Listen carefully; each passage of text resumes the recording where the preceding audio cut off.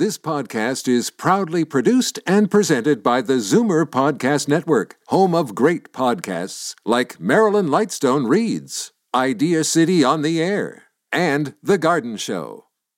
You're listening to an exclusive podcast of The Conspiracy Show with Richard Syrett. Heard every Sunday night from 11 p.m. to 1 a.m. on Zoomer Radio, the new AM 740. You're listening to an exclusive podcast of The Conspiracy Show with Richard Syrett. Heard every Sunday night from 11 p.m. to 1 a.m. on Zoomer Radio, the new AM 740. You are an old man who thinks in terms of nations and peoples. There are no nations. There are no peoples. There is only one holistic system of systems. One vast and immane, interwoven, interacting, multivariate, multinational dominion of dollars. And you have meddled with the primal forces of nature. And you will atone. Everybody knows that the dice are loaded. Everybody rolls with their fingers crossed. Everybody knows the war is over. Everybody knows the good guys lost. Everybody knows the fight was fixed. The poor stay poor. The rich get rich, that's how it goes. Everybody knows. Live from Toronto, Canada, The Conspiracy Show with Richard Syrett from Zoomer Radio, AM 740. Everybody knows that the dice are loaded. We continue to have a raccoon problem over at the Syrett household up in Onionville, north of Toronto.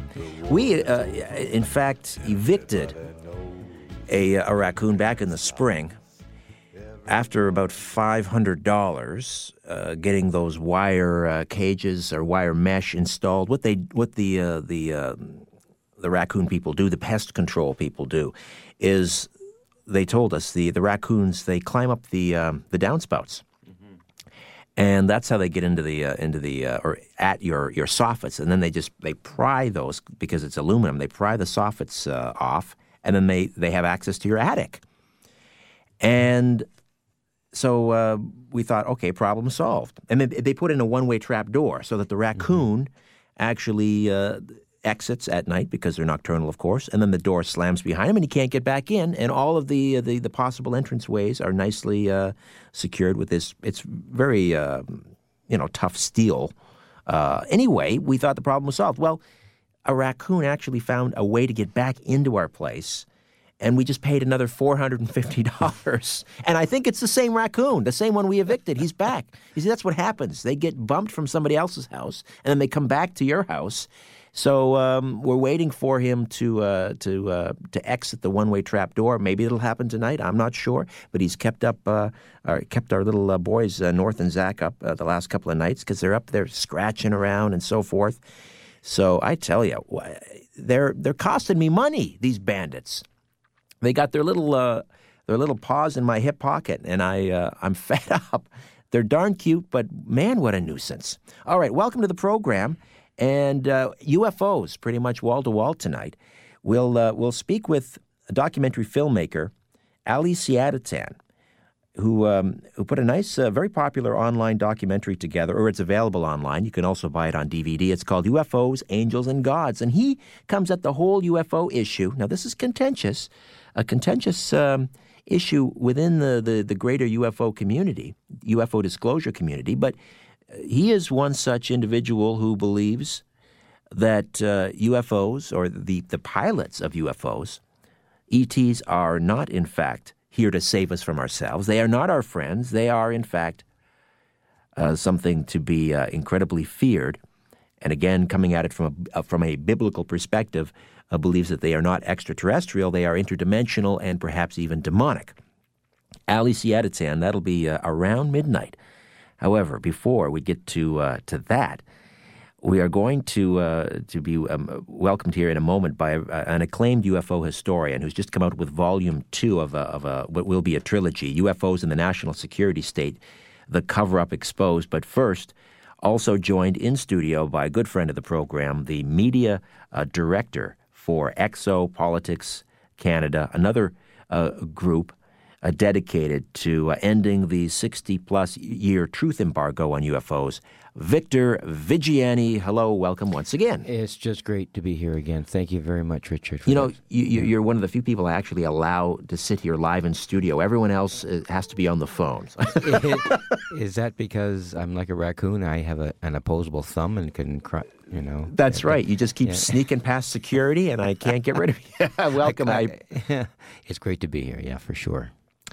And we are going to, as I say, be joined here in a moment by Richard Dolan.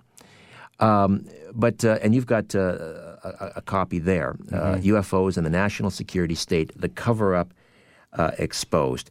For those not familiar with Richard's work, rather than my introducing him, why don't I get you to do it? Because, you've been on this beat for a lot longer than I have, Victor. Well, when I first got involved in all of this many, many years ago, the definition and the criteria and the parameters around all of the sightings and the perceptions of what UFOs were was kind of all over the place. It was very loosely tied together. Ufologists were all over the place. And all of a sudden, on the horizon dawns this individual, Richard Dolan, who we're going to talk to just in a few minutes. And he ties together in his first volume in a very, very specific and very brilliant, as far as I'm concerned, chronological order and historical order, the UFO issue. He ties everything all together. And in the first volume, he did it in a very specific academic manner, in a very professional way. And for anyone who wanted to, let's say, start a university course on UFOs, let's suppose you wanted to teach a course, this book, his first book, would be the one you would start with. Make no bones about it. It would be the penultimate book that you would want to have your students read in order to understand the entire facet of the UFO issue. And then all of a sudden he comes out with this long-labored second volume with the National Security State and UFOs. And it puts everything all together in perspectives. And he just has a way of encapsulating not only his own personal perspectives, but the historical perspective of how the UFO cover-up has unfolded over the years, not only with his own perceptions, but with actual sighting reports and documents and the entire array of information that you would want to grab a hold of if you want to know everything about UFOs. So this is the book, as far as I'm concerned, that would tell everybody the entire story about the UFO phenomenon. All right. Well, that being said, let's get Rich Dolan in and welcome him to the Conspiracy Show, AM 740. Hello, Richard. Thank you, Richard. I'm very, very happy to be on the show tonight. And hello to you, Victor. Hi, Richard. How are you doing? I'm very pleased to be on the air, that's for sure. Great. Richard, we've talked to you before in another lifetime at another radio station, but this is a brand new audience. And I know I asked you this question the first time out, but I'm going to ask you it again, so bear with me. And that is someone like yourself who is, you were a finalist for a Rhodes Scholarship. You studied at Oxford University. You completed your graduate work in history. Yes. How do you make that transition from the world of academia to studying this strange phenomena? Well, yeah, that's a fair question, and I don't tire of answering it. I look at life of learning as a series of journeys, and in my early years, I had to go through a certain path. That is the path of historical learning and understanding, and I devoted myself to that very, very diligently. In my early 30s, about 15 years ago, I was in the heart of writing a doctoral dissertation in history here in the city of Rochester, where I live, at the University of Rochester. I was involved in the study of the presidency of Harry Truman at the time, and studying a lot of related matters, all fairly conventional. I was never, even in those days, a strictly conventional sort of guy. As I look back on it, I feel that I was always striving to go a little bit beyond what I conceived or perceived as conventional knowledge. I have a couple of old professors who actually have said this to me now in retrospect. But the truth is, in the early 90s, I was in a bookstore, and I saw a copy of a great UFO conspiracy book, and that was by Timothy Good, the classic work, Above Top Secret, subtitled The Worldwide UFO Cover-Up. And I distinctly recall being taken by the cover of that and flipping through the book. And the thing that got me was the fact that I recognized many of the names of the political leaders that he had in the book. I was studying them at that very time. And certainly the history of a lot of the departments that he had mentioned in there, a lot of U.S. defense-related departments, CIA. And here he was connecting them very explicitly to the UFO cover-up. And I thought, wow, so, is this true or not? And my first question, I was in a very conservative place comparatively at that time, was not, were UFOs real? I wasn't there yet. I wanted to know, was this an actual topic that was of historical interest? Did the national security elite of the United States and perhaps other countries take UFOs seriously? And even if that was a mistake, why had I never read about it in any academic history book? I mean, that's interesting after all. How could that not be interesting? And so I had this, really, let's call it an obsession. I wanted to know. Something grabbed hold of me, and this type of topic, the UFO topic, once it grabs you, it can grab you and keep you. And so I wanted to know, did the believers actually have a good argument, as has often been claimed? We have all heard the claims. And so what I did is what any good student, I think, would do, and I found the relevant bibliography. I wanted to see, was there a good case that the believers made? And I quickly found out, well, yeah, they had a very good case. And, one answer led to another question, and more questions, and so on, and right on down the rabbit hole. The next thing I knew, I had taken some pretty good notes on the UFO phenomenon, and that led to me publishing my first book back in 2000 now, and I think, my God, a long time ago. I called it UFOs and the National Security State, and that was the first volume of what I thought would be a projected 2-volume history. And that volume covered the early 1940s up to 1973. And as Victor very graciously said, it's a book that really attempted to be a comprehensive history of that period. Well, I've now followed up with a second volume, and there will be a third. The second volume, which I just finished a couple of months ago, it's still quite new, I subtitled The Cover-Up Exposed, and it covers from 1973 up until the end of the Cold War, 1991. It's a critically important period of history in all of this, in the UFO topic, as well as in our own modern history. And in a sense, what I tried to do is not just do a UFO book, but a reinterpretation of our own history and indeed of who we are. Okay, well, listen, we'll delve into that important period in history, 73 to 91. I tell you, Rich, if some of the disclosure advocates are right and Barack Obama will end disclosure, the truth embargo, you better get right to work on Volume 3. You might be running out of time. Listen, we'll come back. Richard Dolan, author of UFOs and the National Security State, The Cover-Up Exposed. Victor Viggiani in studio from Exopolitics Canada. My name is Richard Syrett. You're listening to an exclusive podcast of The Conspiracy Show with Richard Syrett. Heard every Sunday night from 11 p.m. to 1 a.m. on Zoomer Radio, the new AM 740. We all have our eyes on the sky these days. Although after midnight, my guest might suggest rather than keeping your eye on the sky, you might better keep your eye on your own back. Richard Dolan is with us, the author of UFOs and the National Security State, The Cover-Up Exposed. This is the second book of a planned trilogy on UFOs and the National Security State. This book covers the period 1973 to 1991. Richard, you are an historian, and you said that you wanted to find out, this sort of set you on your path, to find out whether UFO researchers actually had a case. Was there an aha moment for you? Was it a document? What was it that you suddenly said, my gosh, they do have a case? Yeah, there was. It was a series of moments when doing what I was always most comfortable with doing, which is studying government documents.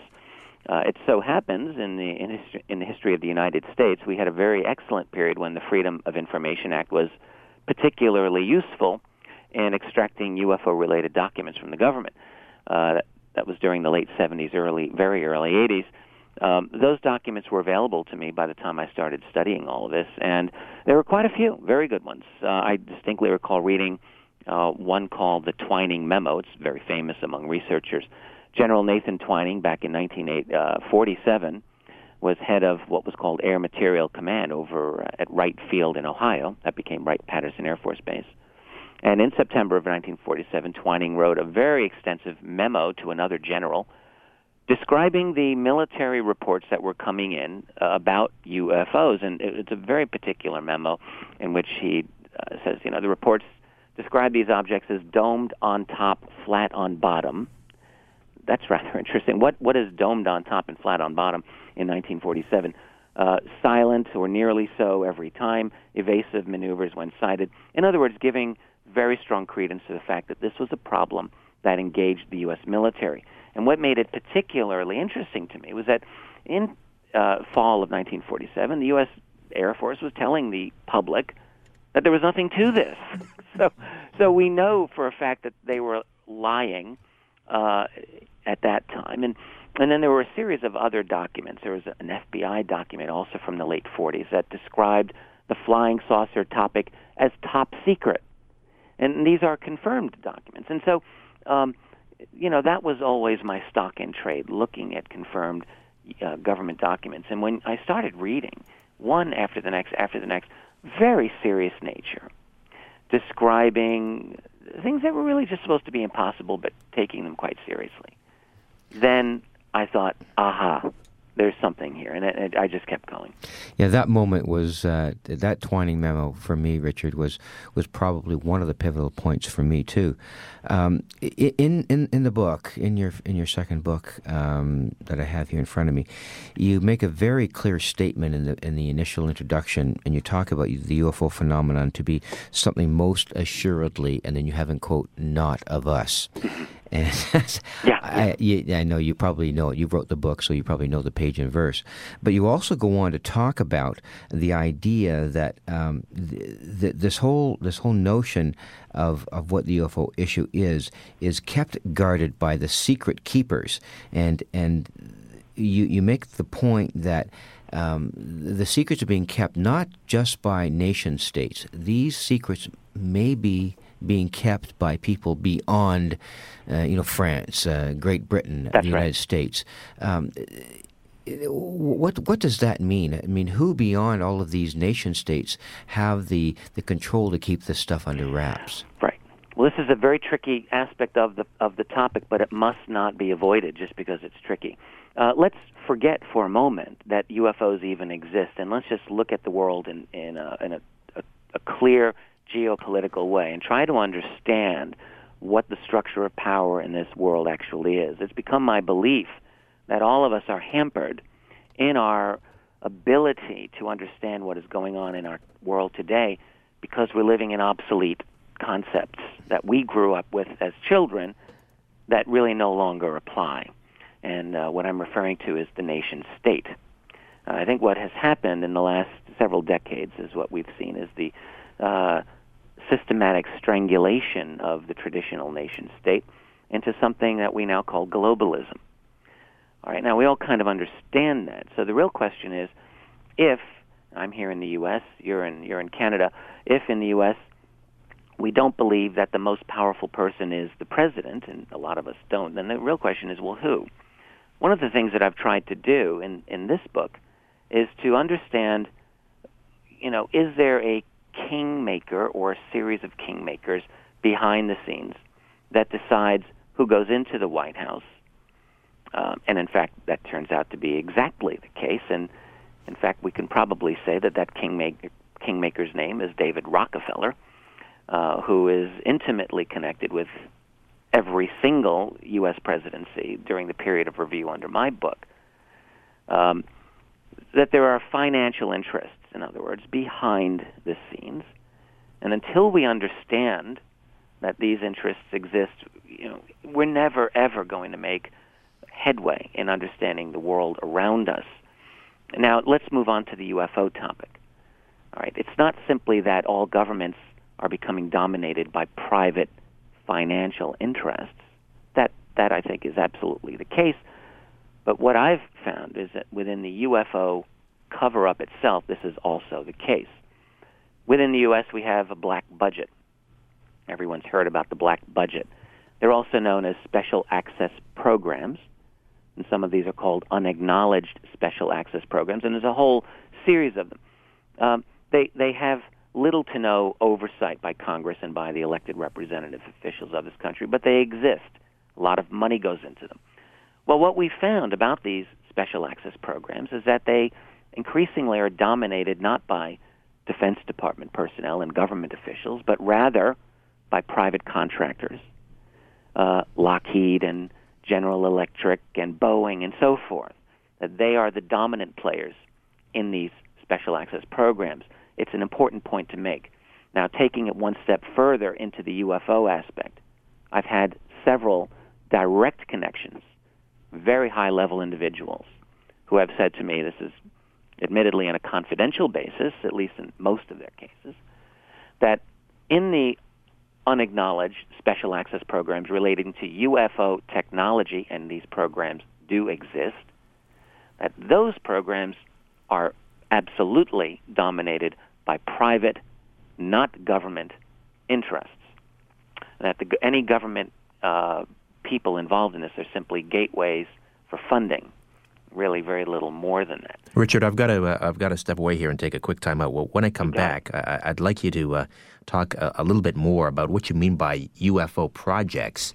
Sure. I think that's rather absolutely. Crucial to the discussion. What it's all about. Yes. Richard Dolan, acclaimed UFO historian, author of UFOs and the National Security State, The Cover-Up Exposed, 1973 to 1991. In studio, Victor Viggiani, Exopolitics Canada. Headline edition, July 8, 1947. The Army Air Forces has announced that a flying disc has been found and is now in the possession of the Army. Army officers say the missile, found sometime last week, has been inspected at Roswell, New Mexico, and sent to Wright Field, Ohio, for further inspection. Ramey says that so far as can be determined, no one saw the object in the air, and he describes it as being made of some sort of tinfoil. Other Army officials say that further information indicates that the object had a diameter of about 20 to 25 feet, and that nothing in the apparent construction indicated any capacity for speed, and that there was no evidence of a power plant. The disc also appeared too flimsy to carry a man.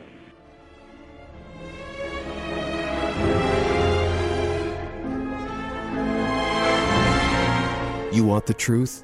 You can handle the truth. The Conspiracy Show with Richard Syrett from Zoomer Radio, AM 740. To get to the truth, call Richard now at 416-360-0740 or toll free at 1-866-740-4740. Oh, quite frankly, I'm not sure I can handle the truth.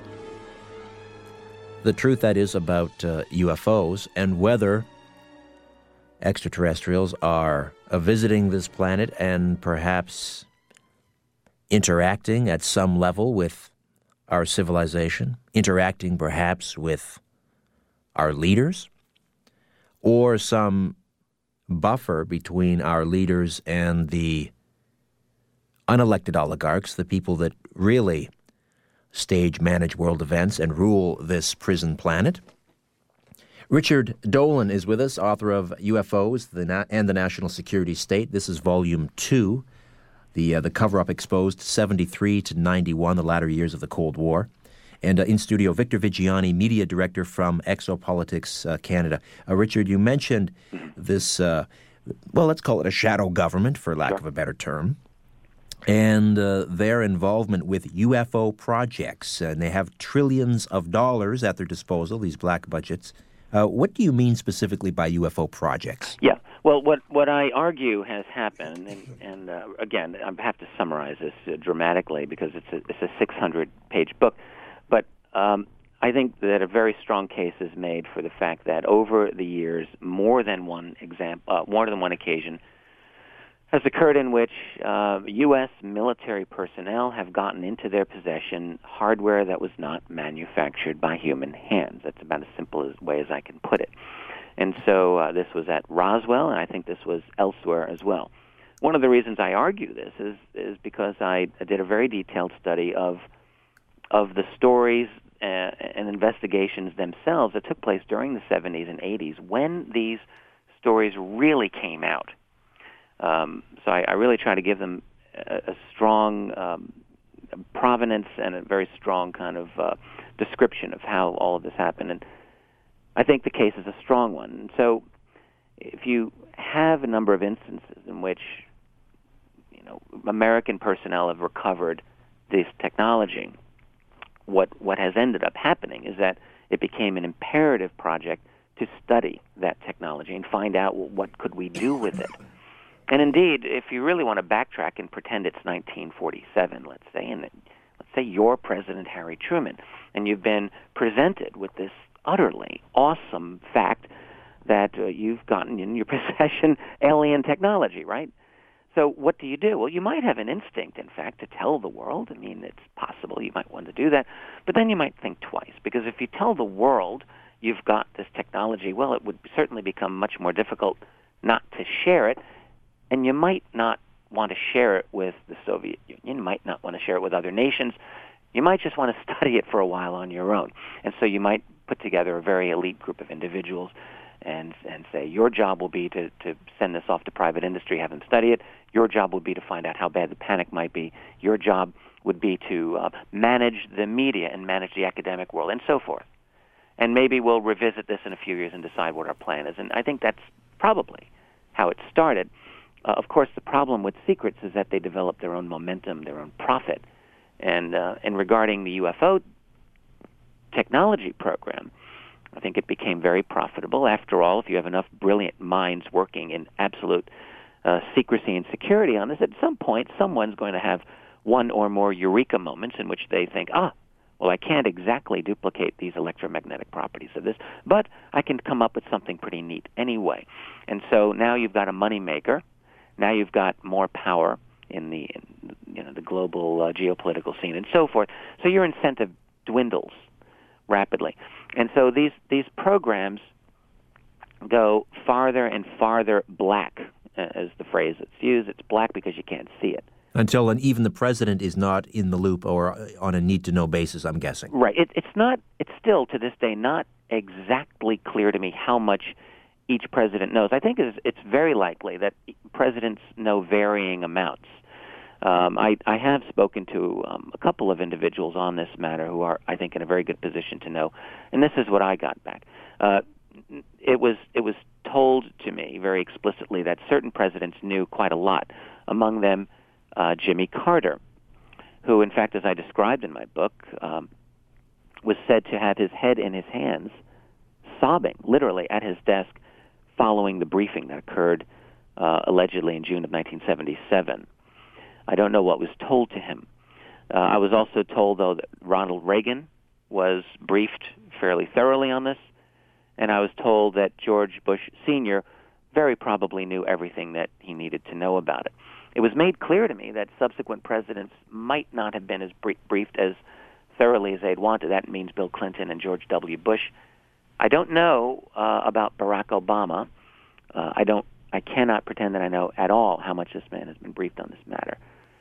But the impression that I got is that power is increasingly moving away from the office of the U.S. presidency into where?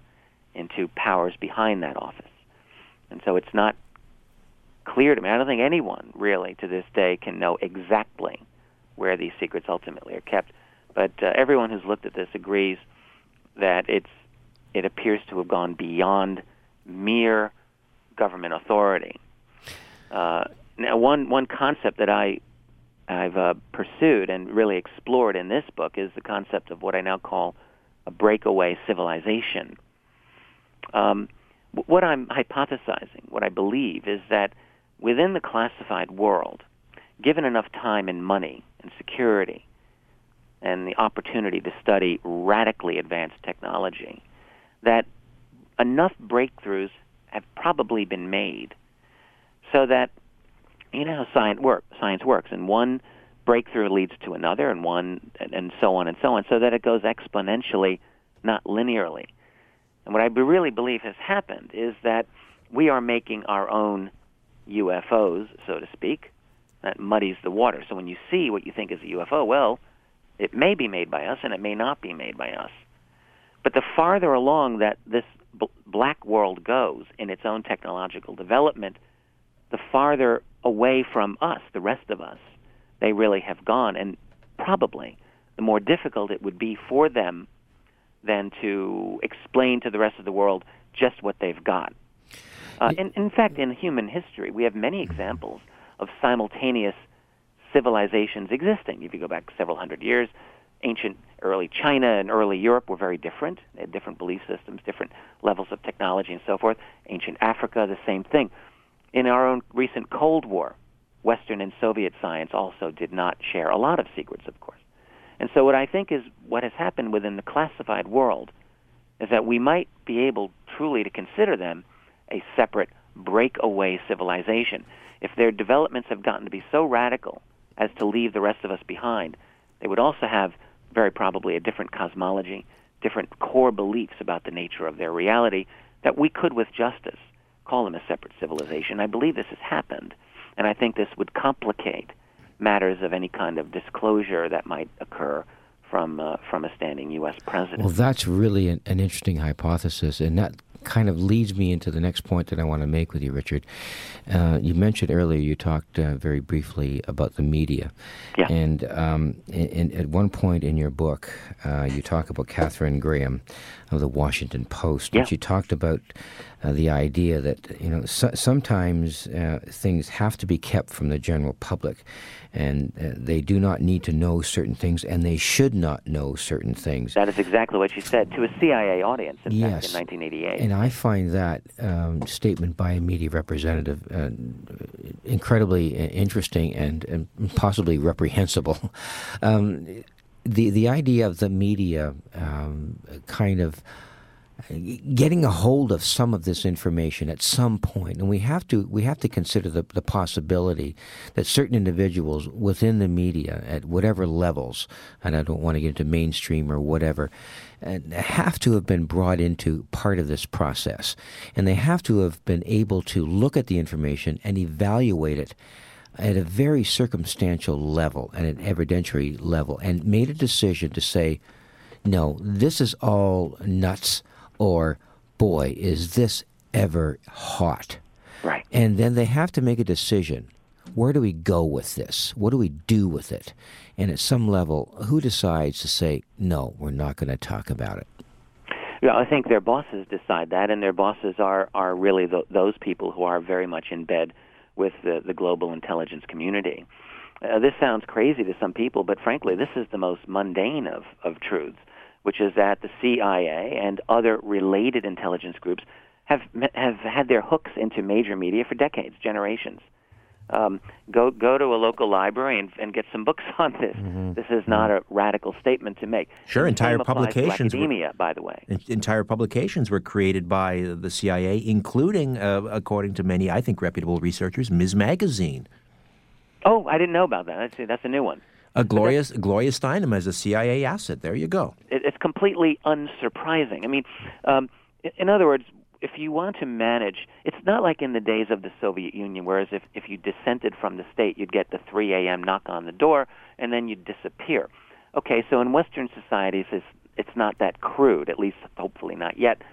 But so popular opinion has to be managed in a much more sophisticated way, and this is a concept that goes back. I mean, Noam Chomsky explored this very, very thoroughly over many years. So that what is necessary then is to control the parameters of debate within a society. And so you control the right and the left, you see. It's important to manage both. And so what we now know is that the CIA managed many, many allegedly independent cultural organizations in the U.S. that were very liberal.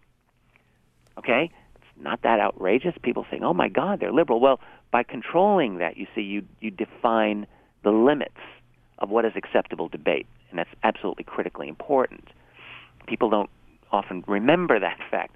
And so within the media, back 30 years ago, there was a breakthrough article by the journalist Carl Bernstein for Rolling Stone magazine in which he outed about 400 American journalists who had been secretly on the CIA payroll. The CIA later said, well, we don't do that anymore, and what they meant was we don't have paid relationships. Well, of course, nothing is ever above board. Everything is understood, quid pro quo, under the table. Journalists, frankly, are beating the doors down to have relationships with the CIA. The CIA doesn't need to have paid relationships with them. So the point is that the mainstream is covered, the academic community is covered. We know for sure that there have been intimate relationships with the U.S. national security community. I mean, it's a revolving door. The guy who wrote the U.S. Patriot Act, John Yoo, when he left the Bush administration in 2003, where did he go? He went to teach at Berkeley. It's really quite open these days. Let's, Richard, let's work in a call. Mary is in Buffalo. Mary, welcome to AM 740 and The Conspiracy Show. Go ahead. Oh, hi. I even hate to start. I mean, I'm listening to you, and everything you say I'm agreeing with, and I'm getting more and more frightened by the minute. Sorry. That's reality. My problem is that my experience was, I don't remember dates, but I can get dates if I have to, because of the place I worked. I moved into a very, very small town outside of Buffalo, a dairy town. And where I moved was a little house up on a hill, and nothing around, acres and acres, hundreds of acres around me. Well, I would think there were two or three other houses in this area. And it was very dark, no street lights, farmland, narrow streets. Today, it's almost like a city compared to what it was. Mary, could you get right to your encounter? I hate to rush you, but we are short on time. Just get right to your encounter. I know. The thing is, that my experience was that when I first started, because it would take a long time to tell you detail by detail, I was sitting alone in my living room. My husband's working at night, and it was banging on my roof. It's just so hard to tell you everything because it's hard to read. Your roof was banging out of the blue? Out of the blue. Okay. And what happened next? It happened for 3 weeks in a row. The first time it wasn't too bad. The second time it was a little worse. And the third time I thought it was going to come through the ceiling. Were you able to determine what was going on? No, not at that point. No, at all, not at all. And that third time that it happened, I had a dog, a German, a collie, also with me. My husband, I was alone. And I normally had read the book and watched television. I called my dog, and I had a little Common Ghia parked outside the door. And I said, well, I'm going to get out of here. I don't know what's going on. But I got in the car, and immediately we were enveloped in like a very, very thick fog. I got to thought, well, if I have to get away, I'm in the car ready to leave, It was right outside my door. But and from that moment on, after that, I was up early at 2:30 in the morning, and I saw this huge round ball. Actually, it was in the middle, in the low 70s, somewhere 74, 75. 73. A round ball. Was it hovering? Ball. Hovering? Was it glowing? Was it hovering? Was it glowing? Was it making any sounds? No, it was coming down from in the northeast, coming on a slant, coming down very, very slowly. Very large orange ball, like a harvest moon, and very slowly, and it sat down. It just landed. And I assumed was the park that was, trees. It's all trees around here.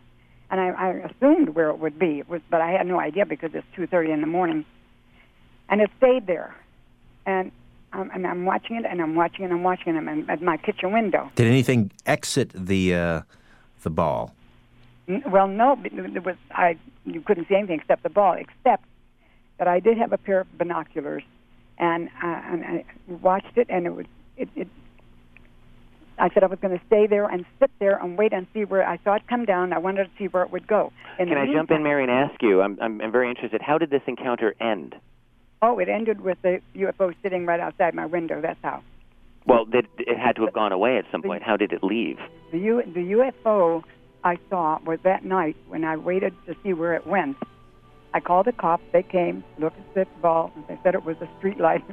reflection of a streetlight in a little town, in the middle of acres of land, All right, a street lamp indeed. Mary, listen, thank you for that call. Give us a call again sometime, and you can give us some more updates on that story.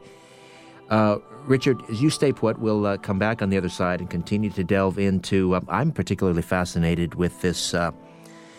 I guess we call them the no's and the no-nots. We're the no-nots, and we have these super elites with UFO technology, perhaps. Who knows? Maybe traveling to the stars, colonizing Mars right under our very nose. Victor Viggiani in studio, Exopolitics Canada. My name is Richard Syrett. Everybody's flying, I know it leaves the ground. Well, everybody's crying, I know it makes a sound. It's a place for us in movies, you just gotta lay around.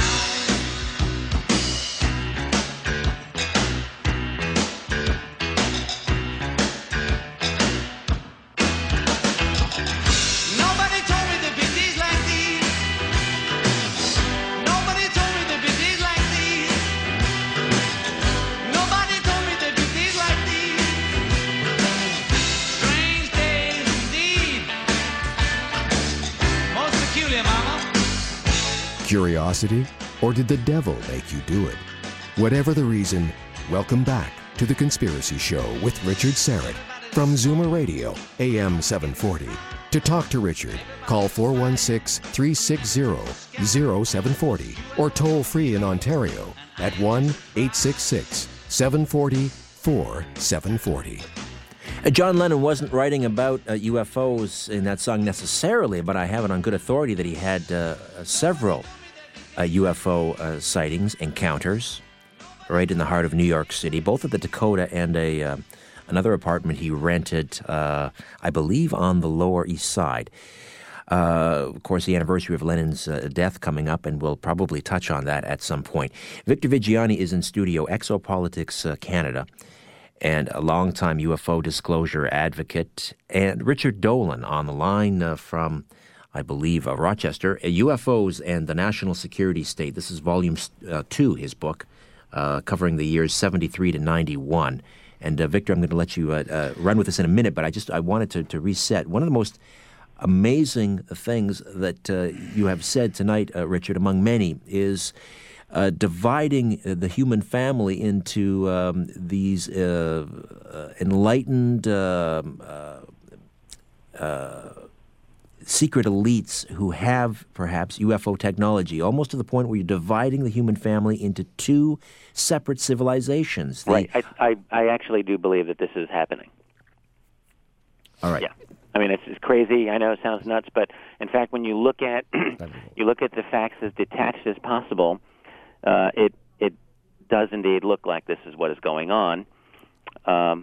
And in fact, I know I'm not the only person who's seeing it. I'm just looking at it from more of a UFO cover-up type of angle. All right, Victor, did you want to pick up on that? Well, it just seems to me, Richard, that in reading the book, it's quite clear that if you take a look at the compendium of information that you've got in this volume, anyone with half a brain who looks even 3/4 way through the book, if they pick it up off the shelves and they've had no prior experience in any of this, has to figure out there's something going on here. And my question is, when this elite group has this huge amount of information, first of all, how have they managed to keep this so sequestered from the people who know nothing, or people who have this idea that there's this matrix of information going on about entertainment and films and news and disasters, etc., and there's this other reality going on?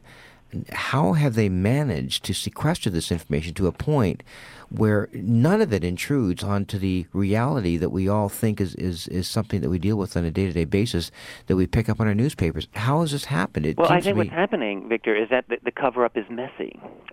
In fact, I subtitled this volume, The Cover-Up Exposed, because, in fact, what I argue is that is during the 1980s and 70s and 80s that it really became obvious that there was a cover-up. Now, that's different. Exposing the cover-up is not the same thing as overturning the cover-up. Mm-hmm. But I think it became very clear that enough information leaked out to show that there was something going on. And that continues to this day. And with any ruling elite, whether it's today or ancient Rome of 2,000 years ago, there are always factions, always. Not everybody agrees on the plan. There are those inside who dissent from the prevailing opinions. And so nothing is ever crystal clear in terms of how these things operate. So information continues to come out. Now, it is, as I would argue, being hidden in plain sight. I mean, by that I simply mean anyone who has the wherewithal or has the desire to look at this can go to a library, can go to the web, and within a few minutes you could find a lot of great information. So the information is there, but the fact is that there are still major loci of power in our globe. I mean, here in the U.S., perfect example, forget UFOs, look at something as mundane, presumably, as the Kennedy assassination. In the United States, 80% of Americans believe Kennedy was killed in some kind of conspiracy, and basically 100% of the rest of the world believes this. But it still, in a sense, doesn't matter because the powers that be within the U.S. have decreed that it wasn't a conspiracy, and that is where the matter rests officially. If it doesn't appear on the front page of the New York Times, it didn't happen, it doesn't exist. I think there's also the fact that the truth is often protected by public incredulity. And you mentioned the Soviet Gulag system and how we have a more sophisticated method over here. In fact, I think Primakov, a former KGB general, came over to help run Homeland Security and was very impressed with the system we have over here. We utilize marginalization, removing tenure, the glass ceiling. It's very subtle and very sophisticated. It works extremely well. I know we're short on time, but I'll just take it one step further. And I would like to have a moment to discuss the possible, alleged disclosure that's being talked about.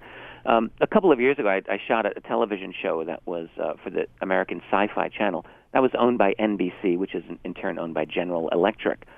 And I recall in the summer of 2006, I was complaining, as I often did during downtime, about the war in Iraq. I'm not a fan, we'll put it that way. And this producer, who was a 50-something-year-old guy, very high up in NBC as a news producer, said, hey, look, I'm totally agreeing with you. And I said, well, where were you guys in 2002, 2003 during the ramp-up to the war? You guys blew it. He said, yes, we did blow it. And I said, well, you don't have to blow it forever.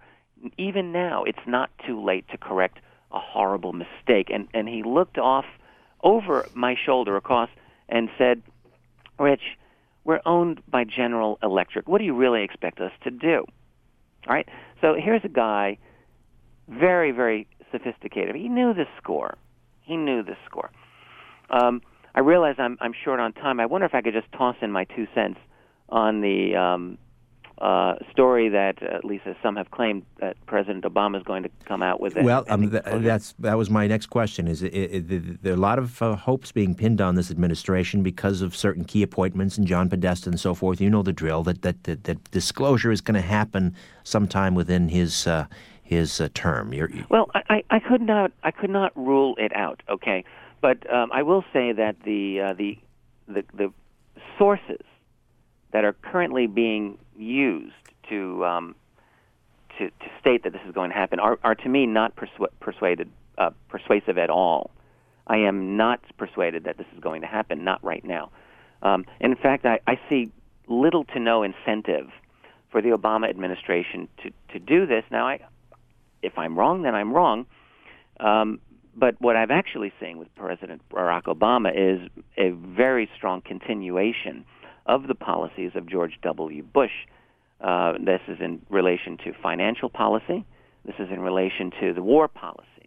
It's also in relation to Big Brother spying policy. I'm not seeing any difference. And I'm seeing it also in relation to now this, the insistence on, over the swine flu, having the vaccination relating to that, which I'm not confident that this vaccine is going to be helpful at all. So, in other words, I'm seeing, here's another man selected by the Bilderberg Group, and he was to get into the White House, and he's fulfilling really the same policies that have been fulfilled before. And on that basis, I don't really see change, and I don't see that there's going to be a UFO disclosure. It will happen one day, and it will happen within the lifetime of almost everyone here listening, because history is moving too rapidly. Something will force it. Now, this may be the time, but I'm not seeing it, and I'm not persuaded that the sources that are behind this are, in my opinion, reliable. Now, if that being the case, there are literally, thousands of people listening to what's going on right now on the radio, Richard. Many of whom who have no idea or have listening for the first time about this and saying, "What are these guys talking about?" Yeah, I'm sure. Yeah, and that's a reality. You and I live and breathe this stuff literally every day, and I think that's a pretty fair statement. What could you say in 30 to 40 seconds, up to a minute, about what these people who have no acclimatization to this issue, what would you say to someone who's literally not touched by this? Here's what I would say.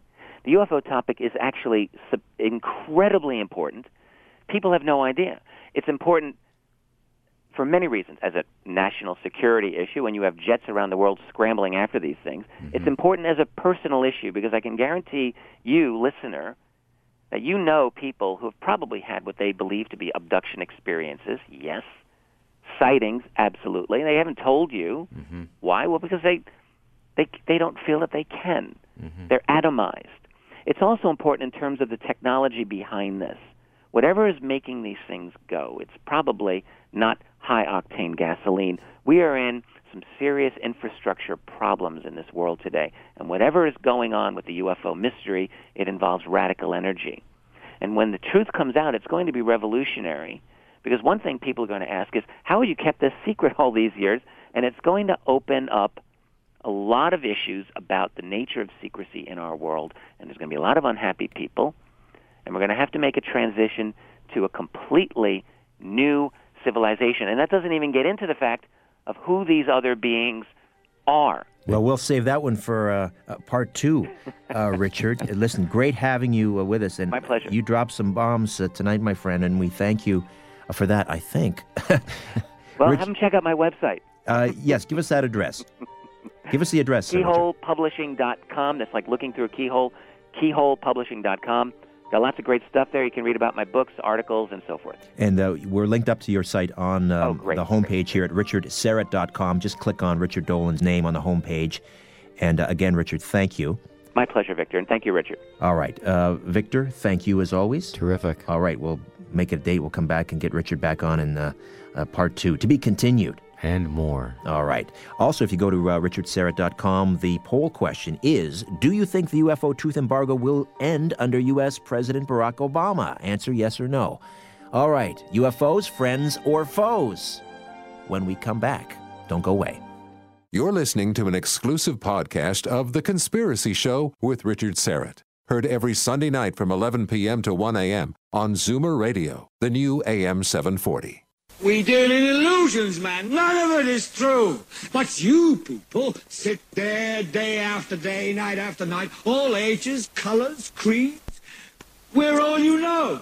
You're beginning to believe the illusions we're spinning here. You're beginning to think that the tube is reality and that your own lives are unreal. You do whatever the tube tells you. You dress like the tube. You eat like the tube. You raise your children like the tube. You even think like the tube. This is mass madness, you maniacs. In God's name, you people are the real thing. We are the illusion. So turn off your television sets. Turn them off now. Turn them off right now. Turn them off and leave them off. Turn them off right in the middle of the sentence I'm speaking to you now. Turn them off. Brainwashed in our childhood. Brainwashed by the school. Brainwashed by our teachers and brainwashed by all their rules. Brainwashed by our leaders. By our kings and queens. Brainwashed in the open and brainwashed behind the scenes.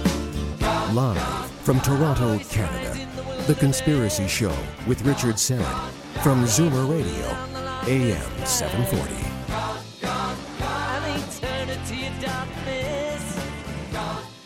All right, as I mentioned earlier, it might be time, after you've just heard what you've heard on this program, it might be time to stop watching the skies and start watching your back.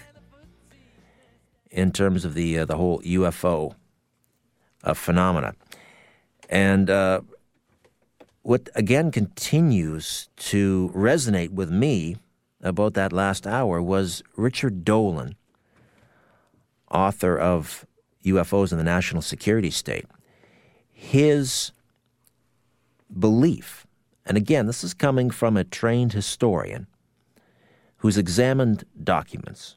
He's most comfortable examining government documents, following the paper trail.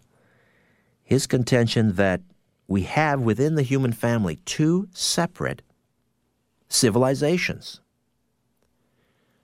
Almost like, in fact, I believe there was an episode on the old Star Trek series where you had the almost the illumined ones, the nose, in terms of knowledge, sort of living up on the surface of this planet, and the troglodytes sort of living beneath the surface, sustaining life for the elites. And of course, there was a revolution that ensued.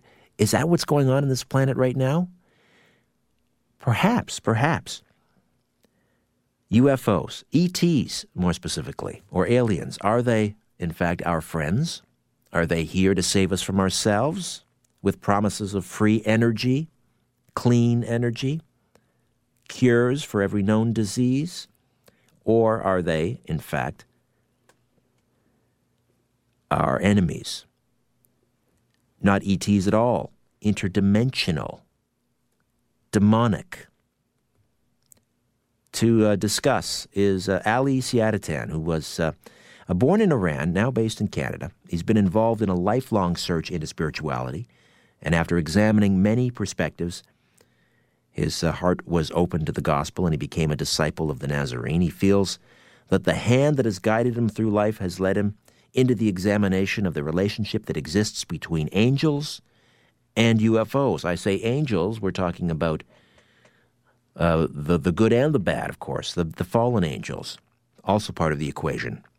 He is the director of the critically acclaimed documentary UFOs, Angels, and Gods. Ali Siadatan, welcome to The Conspiracy Show on AM 740. How are you? Fine, thank you, Richard. And how are you? I'm actually a little shaken, given my discussion in that last hour. I don't know how much of that you were able to listen to. Just the end of it. Well, from a biblical perspective, when Richard Dolan talks about two civilizations within the human family, one of those civilizations made up of these secret elites who have UFO technology at their disposal, while the rest of us, of course, languish using non-renewable resources, etc. Our resources running out, food, clean water, etc., etc.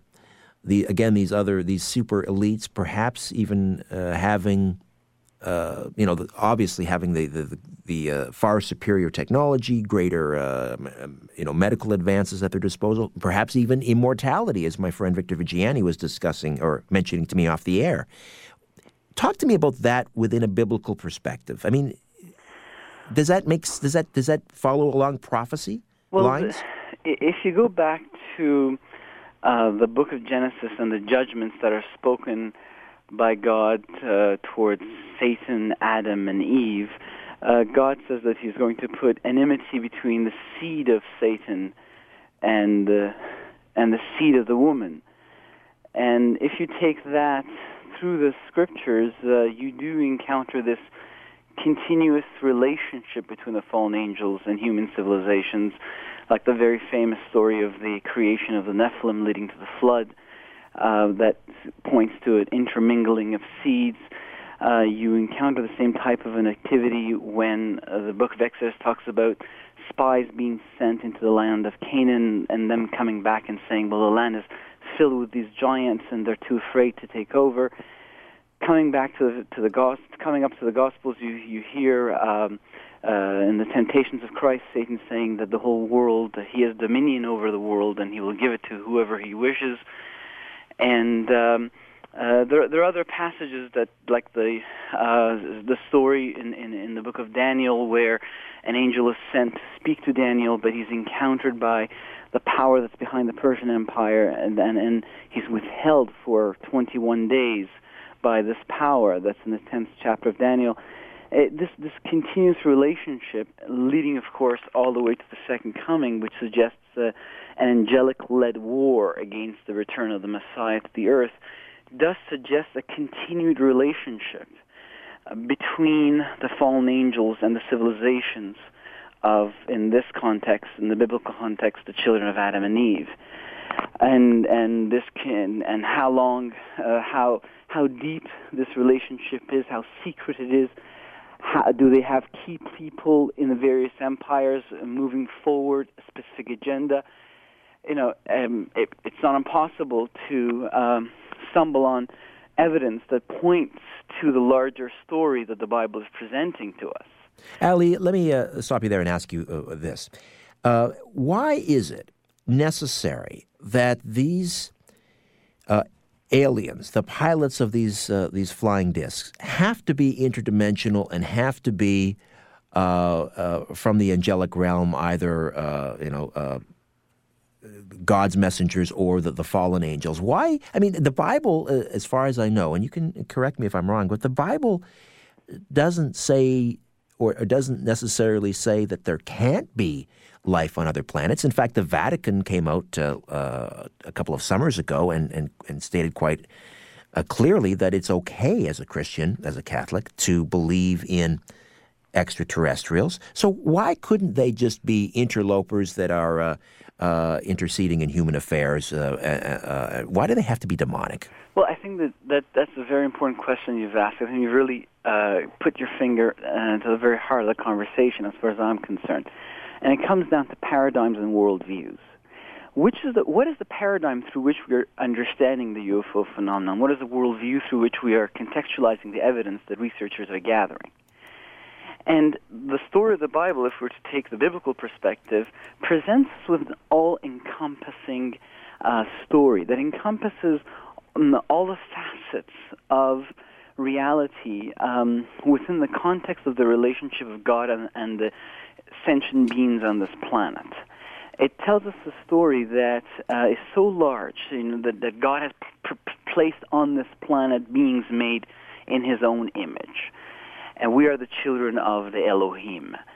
And as the narrative goes forward, it seems that God is firmly in control of what is actually happening, how history is unfolding, and leading all the way to the Gospels and God coming down Himself, and then leading to the prophetic language, in the prophetic text, to the establishment of a messianic kingdom, to the ones that are His, becoming immortal and becoming part of the central power structure of the universe, it seems.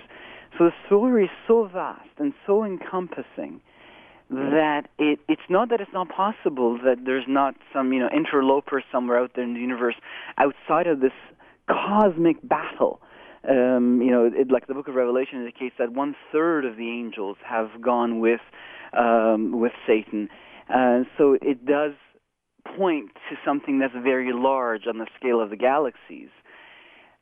So the Earth at this point is the heart of such a huge story. And if you look at what's happening in the Middle East from a prophetic point of view, that we may even be at a climactic intersection in this story.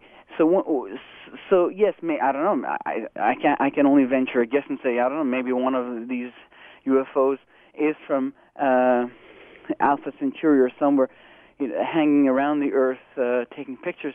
But the phenomenon as a whole, the abductions, the creation of hybrids, the infusion into human civilization, the continued presence and communication that has given birth to the codes that underlie all of our civilizations, the phenomenon as a whole, for me, falls within the scope of the narrative structure of what the Bible presents, because what it says is so large that it encompasses the movement of history, including the relationship of humans with these other beings.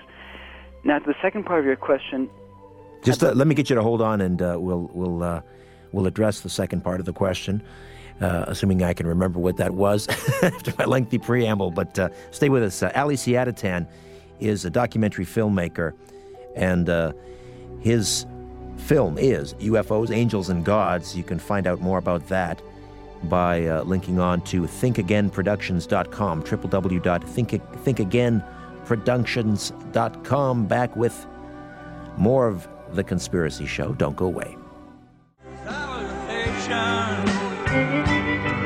Our silly souvenirs fall away. Don't leave me all alone here in the twilight. You know, twilight is the loneliest time of day. Poking holes in the darkness. The Conspiracy Show with Richard Syrett from Zoomer Radio, AM 740. To see the light, call Richard now at 416-360-0740 or toll free in Ontario at 1-866-740-4740. Aliens, friends or foes? Ali Siadatan is my guest, and he is the director of a documentary. The final cut is now available online. Full screen, broadcast quality. You can download it for a mere $4.99. It's called UFOs, Angels, and Gods. He's looking at this whole UFO phenomena from a biblical perspective. And Ali, one of my guests from the previous hour, Victor Vigiani from Exopolitics Canada, is still lurking about and is listening with great fascination to the discussion and wanted to throw in his 2 cents. So, Victor, what did you want to ask Ali? Thanks, Richard. Hi, Ali. Hello. Hi, Victor. As you might imagine, the exopolitical point of view that we represent with Exopolitics Canada and exopolitics in general is that we're attempting to trying to come up with some sort of diplomatic answer to who these beings might be, and our understanding from a geopolitical point of view. Granted, it's not a biblical point of view, which is another aspect of my belief system too, but that from a geopolitical point of view, that whoever these beings are, these creatures are, they may represent a universe that's teeming with life. That's the one thing that exopolitics in its foundations really believes, that the universe itself, in a physical way right now, not dimensionally or interdimensionally necessarily, the universe is in fact teeming with life, and that these lives, these civilizations have somehow made their way to our planet to either observe or interact. And I guess my question to you is the physical nature of their interaction, of their presence, that we are definitely being engaged by off-world civilizations in a very physical, manifest way, is real. It is something tangible. I agree. Okay, well, so I guess there you go. That level of agreement is good. In what way do you see the geopolitical implications of their presence? That would be sort of a question that I would throw to you in a very practical sense, that if disclosure or if their manifestation, either on their part or our part, does indeed execute itself, if that does become real, our civilization is going to be impacted upon in a very real way. I agree with you. I was at the Exopolitics at the Convocation Hall in U of T. Well, you were there. Good. Yes. Richard Hellier was there as well. I recall that. It was wonderful. Basically, former Defense Minister Paul Hellier, I think. Paul Hellier, yes. With all the Richards tonight, I got Richard on my mind. Okay. I would like to just roll back. The question you asked, for me, had some facts and assumptions put together. The fact is, yes, there are UFOs on the Earth. I've had a very significant UFO sighting myself. The evidence going all the way back to Sign and Blue Book. I mean, it's there. But then the assumption is that there's these civilizations that are visiting us at this point in our history, and they are you're making assumptions about the nature of their mind. They're benevolent, they're intelligent. Meeting them at this point will have impacts geopolitically. For me, there are assumptions that are being made. When I was interviewing Professor David Jacobs from Philadelphia, Temple University, he was saying that often he finds that human values are superimposed on UFOs. Meanwhile, the facts of the subversive nature of alien abductions points to the fact that they're not necessarily interested in landing on the lawn of the White House and saying, guys, look, we're here, let's evolve. They have their own agenda. And the abduction phenomenon and all of that's happening with that is actually at the heart of the UFO phenomenon in his thinking, and points not to a benevolent contact, but rather to a subversive agenda of kinds. And going back to the biblical point of view, which I think is important, because for me they're not in the Bible. The whole idea that angels are these interdimensional beings, but here we are in the universe, in the physical world, where life is actually happening. For me, what I see from the book of Genesis to Revelation is the account of physical spiritual beings.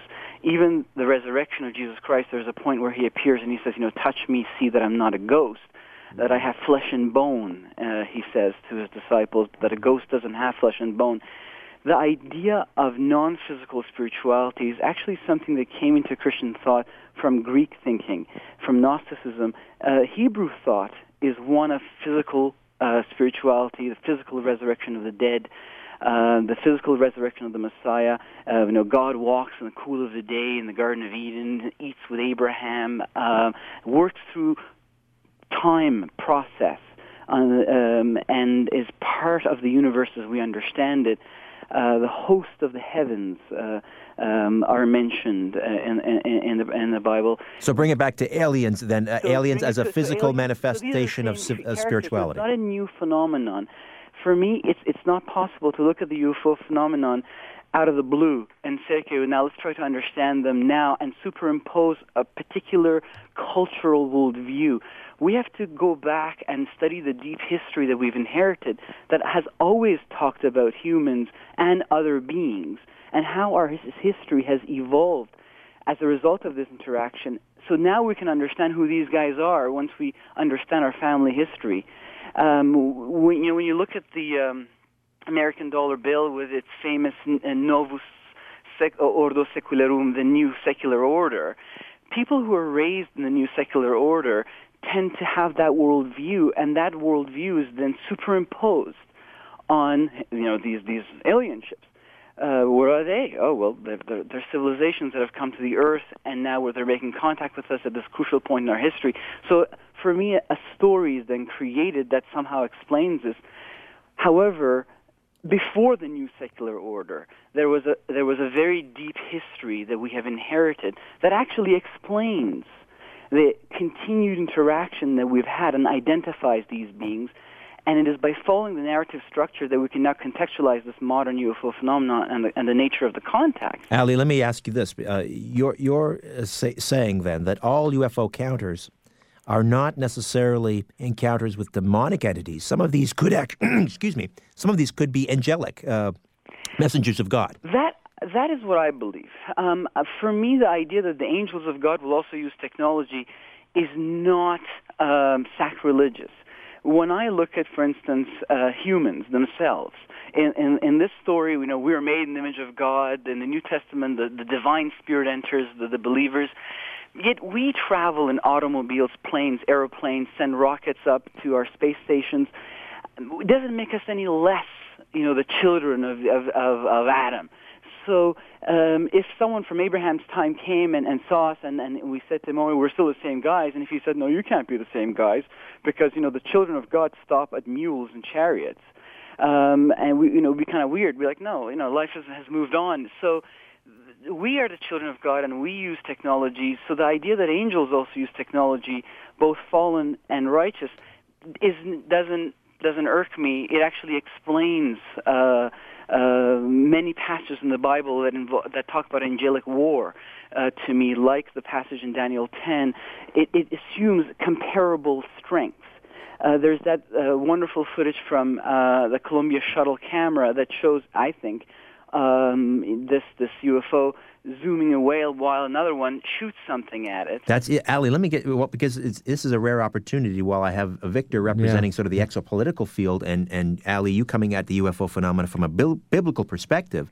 So let me ask you about that, Victor, because there is that interesting footage. What appears to be two UFOs firing on each other. But let me go back to the abduction phenomena first. Because this is the one thing that has me, as you know, we've talked about this. Very puzzling. Leaning into Ali's camp in terms of what these aliens are and what do they want. So, I mean, how do you address the abduction phenomena? How else could you see it if not as I mean, this is pure evil what they're doing to people. Well, it's always been a problem for me, and I've as you know, Richard, I've encountered and dealt with individuals over just about 24 individuals who've had these experiences. Abductions. Right, exactly. And in my work with these individuals and my discussions with Dr. John Mack and even David Jacobs, Ali, we both discussed the polemic ideas about what this is all about.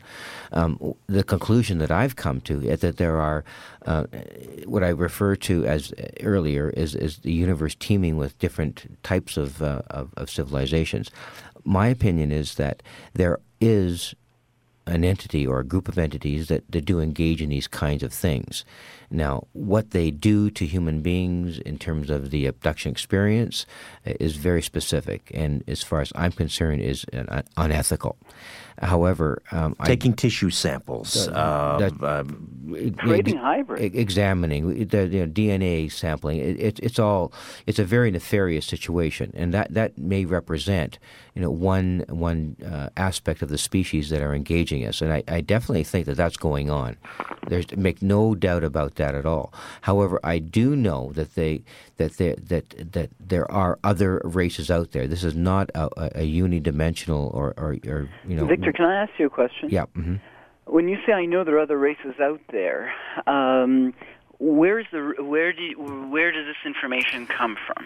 The experiencers. The people that have been abducted. These people have been taken, and they also they talk to me about situations where their experiences have been very enlightening, have been very enthralling, have been filled with joy. Once they get past the idea of being victimized by all of this, there is an experience that becomes very, very specific to their own being, and it might be just something that's beyond becoming a victim. Yeah, but we can talk about that after the break. Yeah, thank you, Victor. We will, Ali. It seems to me the two of you are actually you're talking about the same thing. You have different names for them. I think there's a lot of common ground here, really. There's no doubt about it. All right, let's come back. Ali Siadatan, UFOs, Gods, and Angels, the final cut available for download at www.thinkagainproductions.com. Victor Viggiani fighting to end the 60-year-plus truth embargo on UFOs. Are we ready? Not so sure. Back with more. Don't go away. President Clinton was asked a question by White House reporter Sarah McClendon about why he didn't do something about disclosure. And Clinton replied, "Sarah, there's a government inside the government, and I don't control it."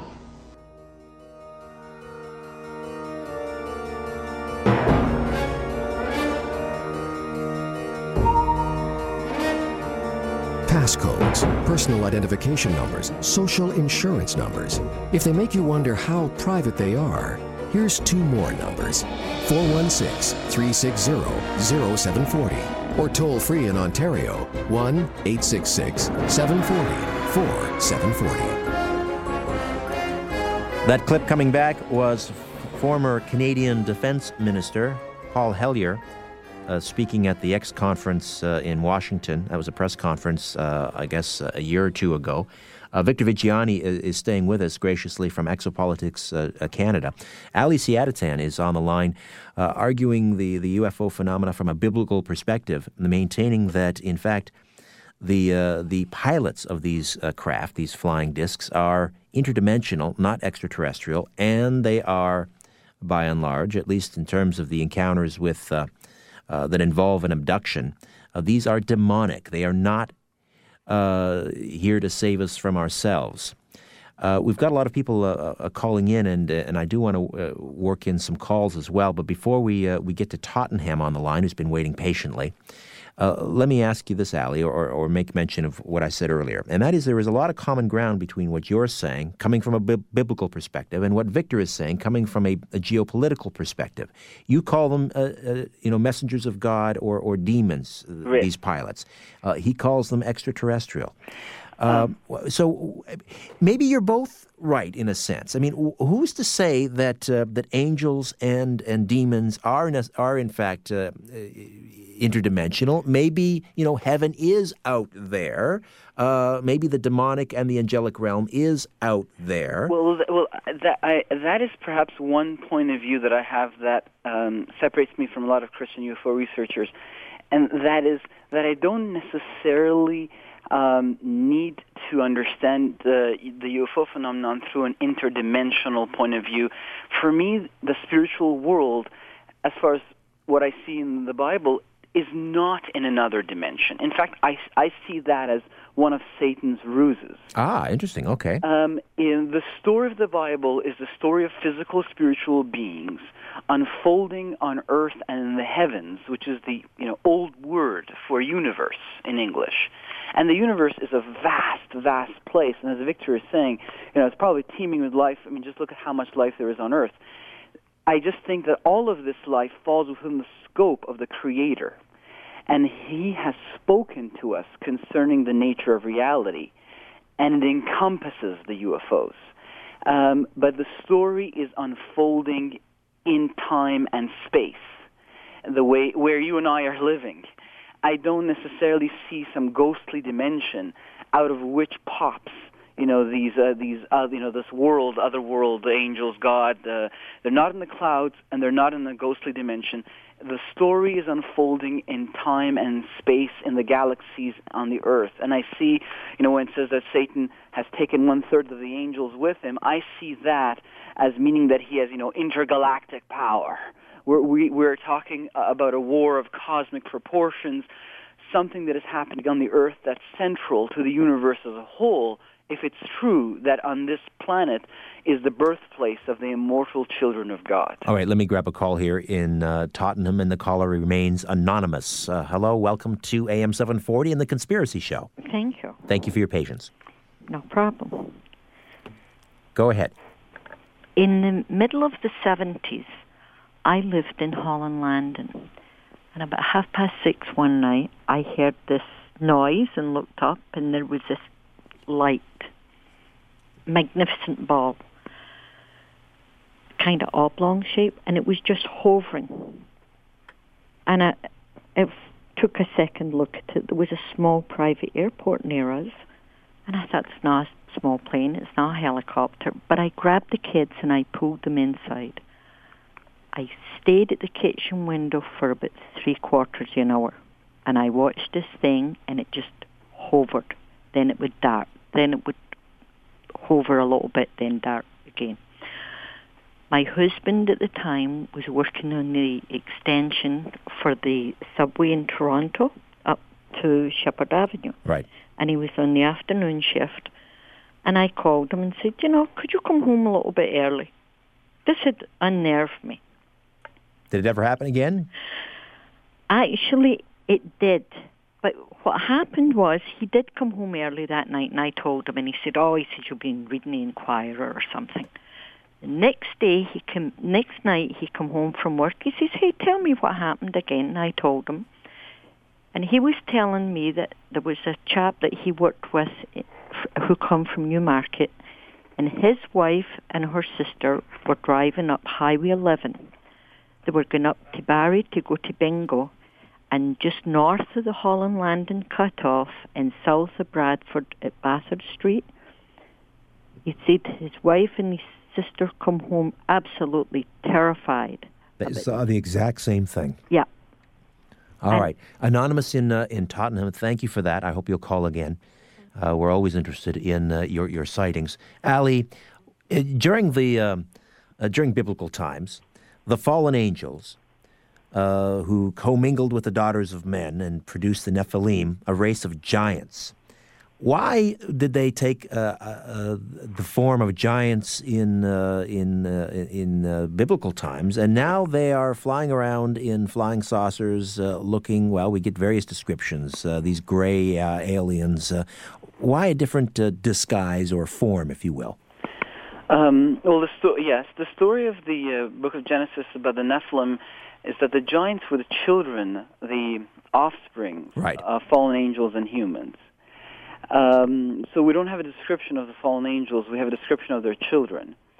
And the word Nephilim, the Hebrew origins of that word, means the fallen ones, and apparently it kind of alludes to the mixture of human and angelic mud and celestial, and was translated as gigantus into Latin, and the name kind of came into English as giants.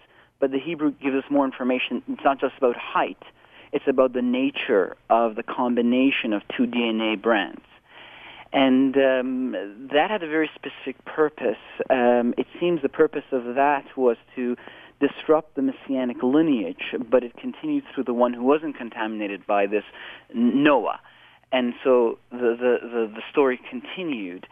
In this case, what we're seeing with the creation of hybrids, last time I spoke with Professor Jacobs, who was saying that the people that come to him from all walks of life who've been abducted and tell their stories are now saying that these hybrids are now being housed in their apartments, in their homes, and they're asked to find social security numbers for them, get driver's licenses for them, and the integration into human society. Wait a second. Jacobs has told you that the people that have, let's talk, the women, let's say, that have been impregnated with alien DNA, have given birth to alien human hybrids, are keeping them in their apartments, and they're being instructed to go and integrate these hybrids into society. Well, if again we're following along the same lines as from biblical times, they would be then giving birth to Nephilim, giants, would they not? Yeah, well, this time they're engineered. Last time it seems that it was natural. This time, Jacob says that from the interviews he's done, there's three sections to it. First, a hybrid is born, and then DNA is taken from that hybrid, and the woman is impregnated a second time, and then a third time. And each time, the hybrid gets closer to human-looking, and that's why he's developed the idea that the purpose is integration, because they're really going out of their way to engineer hybrids that look like us. So there is a different strategy at hand. And as far as what Victor was saying about how some of these abductees are now saying that once they overcome the fear, they get into the gifts and all that stuff, what Jacobs was saying, that actually he's noticed that most of the people that he has talked to at some point embrace the abduction phenomenon as a benevolent thing.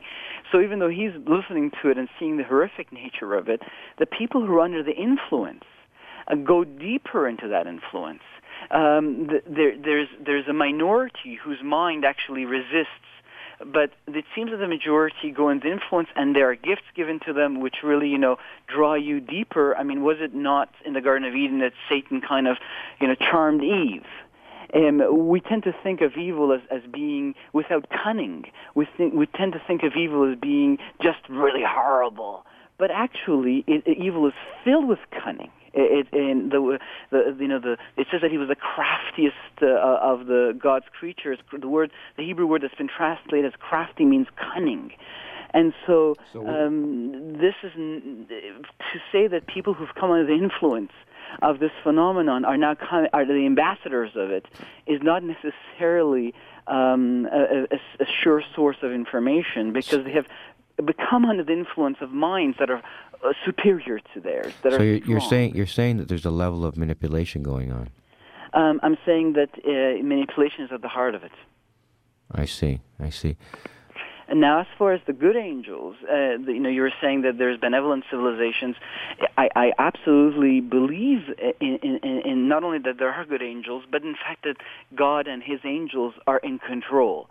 So I don't want to paint a dark picture. How then would you interpret some of the messages that experiencers have relayed to me and to other people who've dealt with abductees, that not only are some of these abductees taken in experiments, so on and so forth, but a large number of them are taken and they are sort of imbued with different scenarios as to the message that they need to take back to the population that they live with, namely that the planet is in great danger, and that the planet, because of a number of situations, fossil fuels, the geopolitical situation in terms of nuclear energy, and the constant cycle of war and ethnic violence, that our planet is in deep jeopardy, and that somehow these kinds of scenarios have to come to some sort of closure, that the ethnic violence and the cycle of war and the war economy and the economic system and the distance between the rich and the poor. Yeah, is that part of the manipulation, Ali, or is that a genuine message? These things are being told to these individuals that they need to come back to the planet and try to reconcile these situations. That just doesn't seem to fit with the other. Doesn't sound demonic on the surface. I'm glad that you said that, because I think that takes us to the heart of the matter, and it brings us back to the geopolitical importance of this issue. Basically, at least what I got from Professor Jacobs when he talked about the messages that are given to abductees and these scenarios of apocalyptic scenarios that they're shown, that something has to be done. What he said was that the aliens are telling them that in fact they are the ones who are going to help humanity forward, and that these particular abductees are chosen and given messages and roles, things that are deep inside of their minds that will come out when the time is right, that they'll have roles to fulfill as foot soldiers, in a sense, as part of this salvation that's coming from these aliens. So you're saying this is a demonic deception, but yes, what I'm saying is that they're preparing to perhaps present themselves or their chosen hybrid as the savior of the world. The Antichrist. Yes. All right, Ali, stay with us. Ali Siadatan, UFOs, Gods, and Angels, the final cut, available online at thinkagainproductions.com. Victor Viggiani in studio from Exopolitics Canada. Don't go away. You're listening to an exclusive podcast of The Conspiracy Show with Richard Syrett. Heard every Sunday night from 11 p.m. to 1 a.m. on Zoomer Radio, the new AM 740. Yes, you might love the show, but maybe in the end you'll curse the show. Some of the news, some of the information is unsettling, to be sure. You can follow me on Twitter, and also please sign up for the Conspiracy Show with Richard Syrett fan club on Facebook, Twitter, and Facebook. Also, let me draw to your attention I'd like to keep you updated on the progress of the television project. There is a trailer for the Conspiracy Show, a television program, which is we're attempting to sell internationally as we speak. There is a trailer for it, if you haven't seen it, on YouTube. So if you go to YouTube and just type in The Conspiracy Show, that'll take you to the trailer that's about 1 minute and 15. Won't take a lot of time for you to look at it. It'll give you a sense of what this program is going to look like. And Victor Viggiani is actually, you'll actually get to see the face that goes with that voice. So, and post a comment on YouTube if you like what you see as well, please. YouTube and The Conspiracy Show. All right, Ali Siadatan is with us. UFOs, Gods, and Angels, the final cut. Documentary available at thinkagainproductions.com. Again, Ali, listening to this conversation between you and Victor, again, I see more common ground than perhaps the two of you realize. You are insisting on calling these these aliens, demons, and angels. And Victor, while doesn't necessarily rule that out, is what he sees here is, by and large, in some instances, a message of hope. And in the Bible, angels would occasionally tap somebody on the shoulder and frighten the hell out of them with their awesome power. It was not necessarily a pleasant experience encountering an angel in the Bible. So who's to say that, again, some of these encounters are with angels with a message of hope?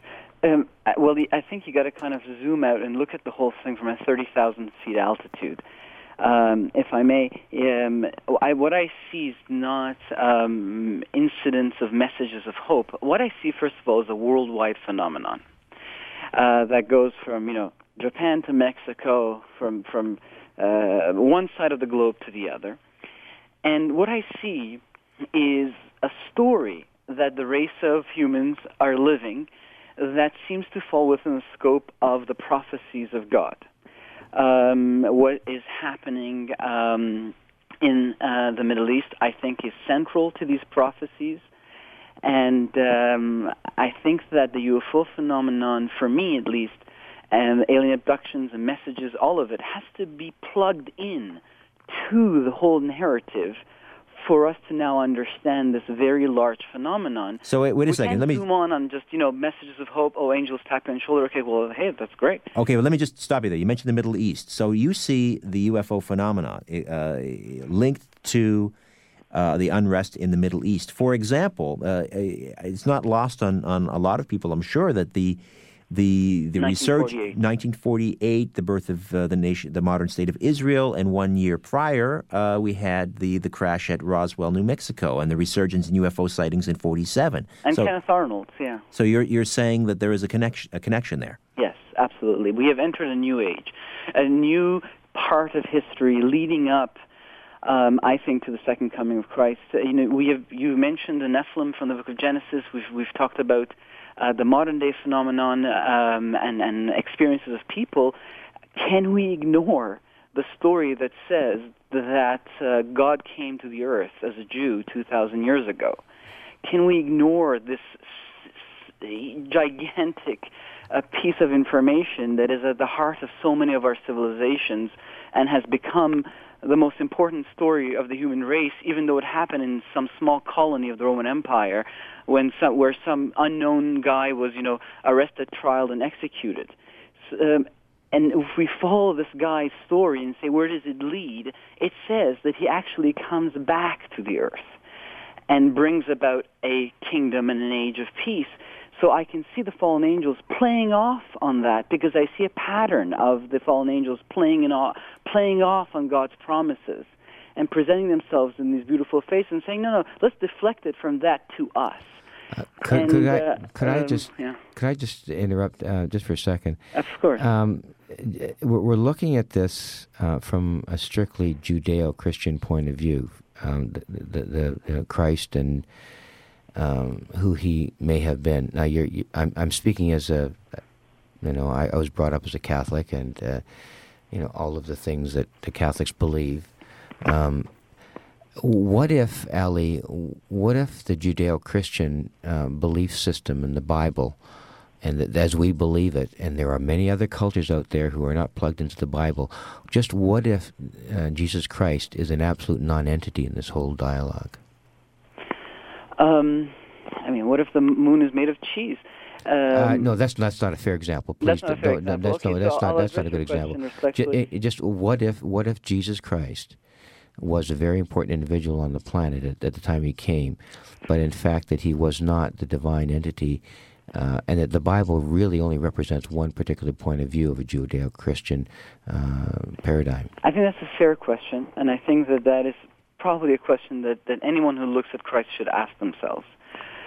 For me, the answer, ironically, is found not in the New Testament, but in the Old. When you go back into the Old Testament and start to kind of examine the sequence of prophetic and historical text that makes it up, where God says this is what's going to happen to the Jews, The Babylonians are going to conquer Jerusalem. The Persians are going to conquer the Babylonians and free the Jews. The movement of Middle Eastern history is very well prophesied in the Old Testament, and then is recorded not only by the chroniclers of Israel, but also by the chroniclers of these other kingdoms. And now there's enough archaeology that has unearthed that, yes, in fact, the Babylonians conquered Jerusalem. Okay, Ali, I know where you're going, and we would need an entire, a show just to discuss, I guess, was Jesus an historical figure? Was he who he said he was? I believe he was who he said he was. It's a fair question. I don't think we have the time to answer it now, but we'll be back to wrap things up here on The Conspiracy Show.